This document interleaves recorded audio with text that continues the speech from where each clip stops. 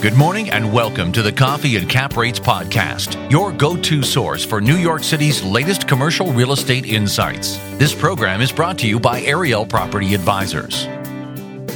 Hi everyone, I'm Shimon Shkuri with Ariel Property Advisors, and today I have with me Howard Raber, Director of Sales from Midtown East at Ariel Property Advisors.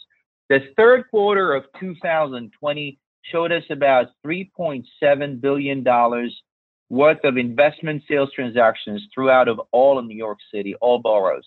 That's substantially higher than the $2.57 billion we saw in quarter two. So we're trending the right way. And I wanted Howard to talk to us a little bit about Midtown East. What statistics did we see there in the third quarter?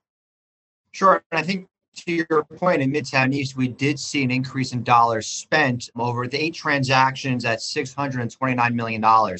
Notably, these were spent mostly on commercial properties with also a couple of multifamily deals.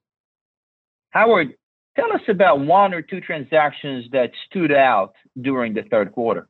Sure. From the office, you had 522 Fifth Avenue, which is an office condo portion of the building that sold for, I have the number here, it was for $350 million. And that's at $950 a square foot. Very optimistic for the future of office going forward. From the multifamily standpoint, you had 400 East 58th Street that sold for about $450 a foot for 160 units. Again, people thinking about housing going forward.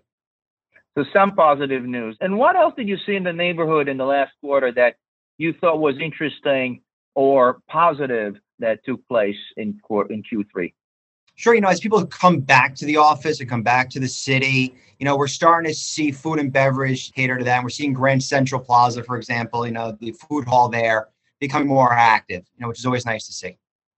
Excellent. And the market as well. That's fantastic. Midtown East coming to life in the third quarter of 2020. Thank you, everybody. Thank you.